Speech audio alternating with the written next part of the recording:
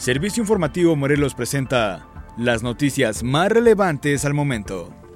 En Morelos solo se aplicará la vacuna contra COVID-19 de la farmacéutica Pfizer a los que están pendientes de la segunda dosis, informó el representante del IMSS y coordinador del Plan Nacional de Vacunación contra el COVID-19, Miguel Ángel Bandic Puga. El funcionario asegura que las vacunas de todas las marcas tienen resistencia a las variantes de COVID-19, por lo que llama a la población a acudir a aplicarse el biológico. Y es que disminuyó el porcentaje de la población que acudió a vacunarse. De 50 años y más fueron el 80%, mientras que de 40 y 49 años de edad fue el 70%, informó el representante del IMSS. A la fecha se ha vacunado a más del 45% de la población total de Morelos, con la aplicación de 901,000 dosis.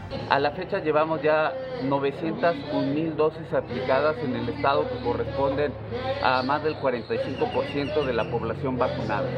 Ayer también la diputada que va a comenzar a escasear la vacuna, ¿es real esta versión? No, yo creo que todos estamos atentos a los informes de la mañanera, donde tanto el secretario Ebrard como el doctor López-Gatell han informado del ciclo de proveedurías, y de hecho la que más vamos a tener es la AstraZeneca, porque México participa ya en el proceso de empaquetados. Pfizer, desde un inicio, por ser la primera que salió al mercado, México hizo una gran compra, pero la que va a llegar de aquí en adelante para Pfizer es únicamente para segundas dosis que ya debemos, y la Coordinación Nacional ya tiene nuestros requerimientos para segunda dosis, y ahorita todos estamos en tiempo y fecha. ¿Cuánto no les tenemos falta nada de segunda dosis de Pfizer? No traigo el dato ahorita, pero como tenemos 5 diferentes tipos de vacunas en diferentes etapas, en diferentes estados, no traigo ahorita todos los datos a la mano, pero todos hemos cumplido y a nadie le hemos quedado a deber. De al menos 500,000 de elementos policíacos es el déficit en la capital del estado, tomando en cuenta la media nacional, asevera Francisco Javier Calderón Medina, secretario de Seguridad Pública de Cuernavaca.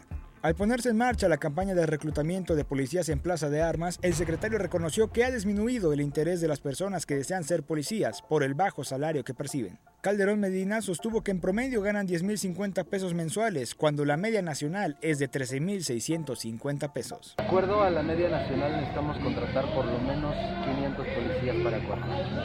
Y así es como vamos a trabajar, vamos a mantener campañas en las preparatorias, en las universidades, seguramente por el nivel salarial. Por eso es que ayer gestionamos este importante recurso.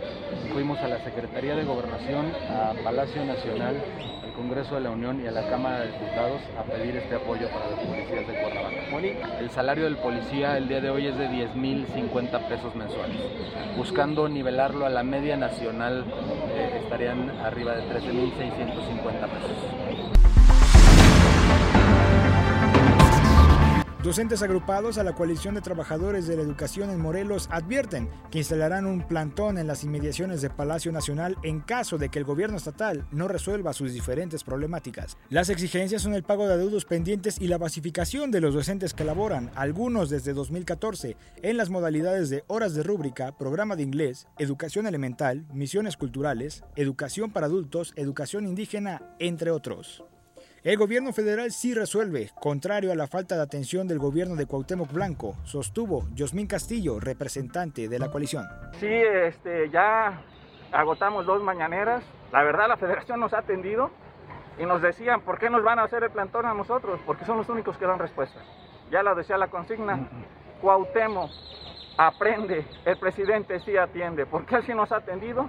Y aquí, bueno, ni Cuauhtémoc, ni su secretario de Educación, ni las autoridades educativas. ¿Cuánto tiempo van a dar de plazo? De lo contrario, van a ir ahí al plantón. El día de hoy traemos la encomienda de nuestros compañeros, entregar el oficio, cumplir con los protocolos de coadyuvación, y si no hay respuesta, pues nos estaremos poniendo de acuerdo en estos días para ver si es en esta o la siguiente semana el plantón que estaremos realizando en la mañanera. O sea, tenemos que dar espacio porque normalmente para el lunes ya no nos da tiempo. Un plantón lleva más organización, sería de este lunes, probablemente en 8. Depende de la respuesta. En las nacionales, el presidente Andrés Manuel López Obrador pidió a los padres de familia y al personal educativo que preparen el regreso a clases presenciales para el próximo ciclo escolar, que inicia en agosto de 2021, de acuerdo al calendario oficial de la Secretaría de Educación Pública. López Obrador afirmó que los estados no podrán decidir sobre su propio regreso a clases presenciales, pues explicó que es un acuerdo general entre el gobierno federal y la SEP que aplicará en todo México. Apuntó que hay condiciones para el reinicio a clases en todo el país y que además se contará con un programa para rehabilitar las escuelas. Reiteró que los contagios de COVID-19 no son un obstáculo para que el regreso a clases se impida y apuntó que es urgente que los estudiantes vuelvan a las escuelas. Aseguró que a pesar de que los contagios de COVID-19 van en aumento en la población joven, no se tiene tantas hospitalizaciones y no ha aumentado el número de hospitalizados, aún con el rebote que se está presentando en algunas partes y lo más importante, no hay fallecimientos. El presidente finalizó diciendo que es muy raro que fallezcan niños y esa es una bendición. Convocar a todo el pueblo de México y en especial a las madres, a los padres de familia, que ya se empiecen a organizar, que nos ayuden en esto, desde luego con las maestras, con los maestros, que todos ya empecemos los preparativos para el regreso a clases. No vamos a tener para entonces problemas de contagios que puedan poner en riesgo a los niños, a los jóvenes. Hasta aquí las noticias más relevantes al momento, presentadas por Servicio Informativo Morelos. Yo soy Mac Martínez y nos escuchamos hasta la próxima emisión.